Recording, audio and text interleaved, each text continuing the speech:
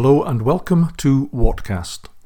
My name is Roger Watson, and these podcasts are dedicated to readings of various articles that I've had published in newspapers and magazines.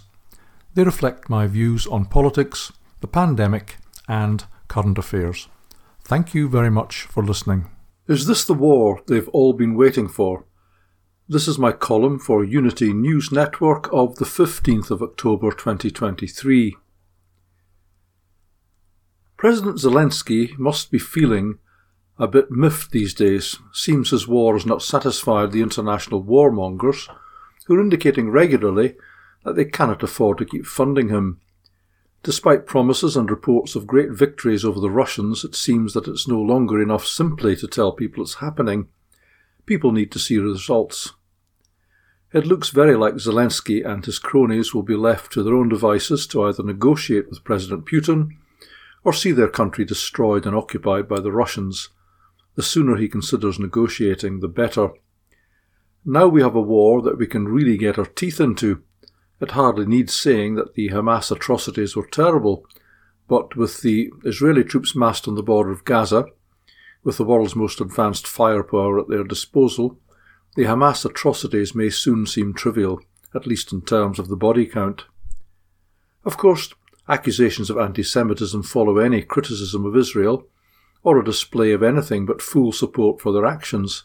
Israel, it has to be acknowledged, is the only democracy in the Middle East, and apart from its draconian response to COVID-19, it is a free country. Disarming the Palestinians would most likely lead to peace.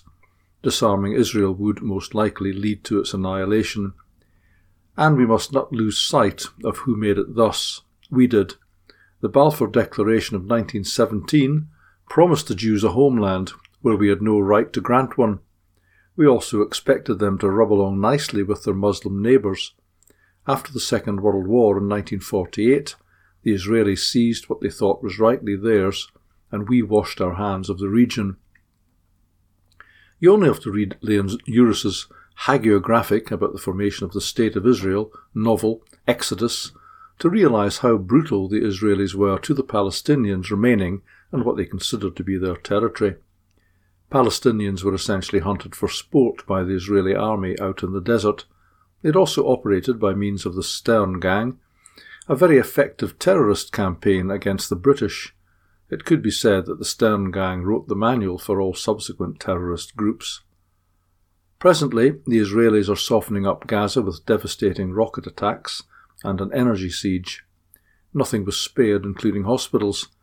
Now they've ordered an evacuation, which even the UN has criticised. Hospitals will be cleared of patients, which the WHO says will mean a death sentence for many. The Israelis clearly mean to invade, but what will they find? Gaza has been described as a sniper's paradise. They've little hope of finding live hostages or capturing Hamas terrorists. Meantime, thousands of people have been driven from their homes. As winter approaches, what will they return to and when? Undoubtedly to a Gaza that has been razed to the ground in places, and it may even be years before they can all return to rebuild their homes and their lives. The question when Israel was formed was why the brutality, and the question now is why the disproportionate response. The answer is undoubtedly in part that this is pure Old Testament, eye for an eye theology. Forgiveness is not a strong feature of the Old Testament any more than it's a feature of the Quran. When well-equipped Old Testament seeks vengeance against primitive forces who think likewise, but with the added advantage of not being afraid to die, then we're about to see the result. But we in the Christian West have no reason to be smug regarding disproportionate responses. Witness the Second Gulf War.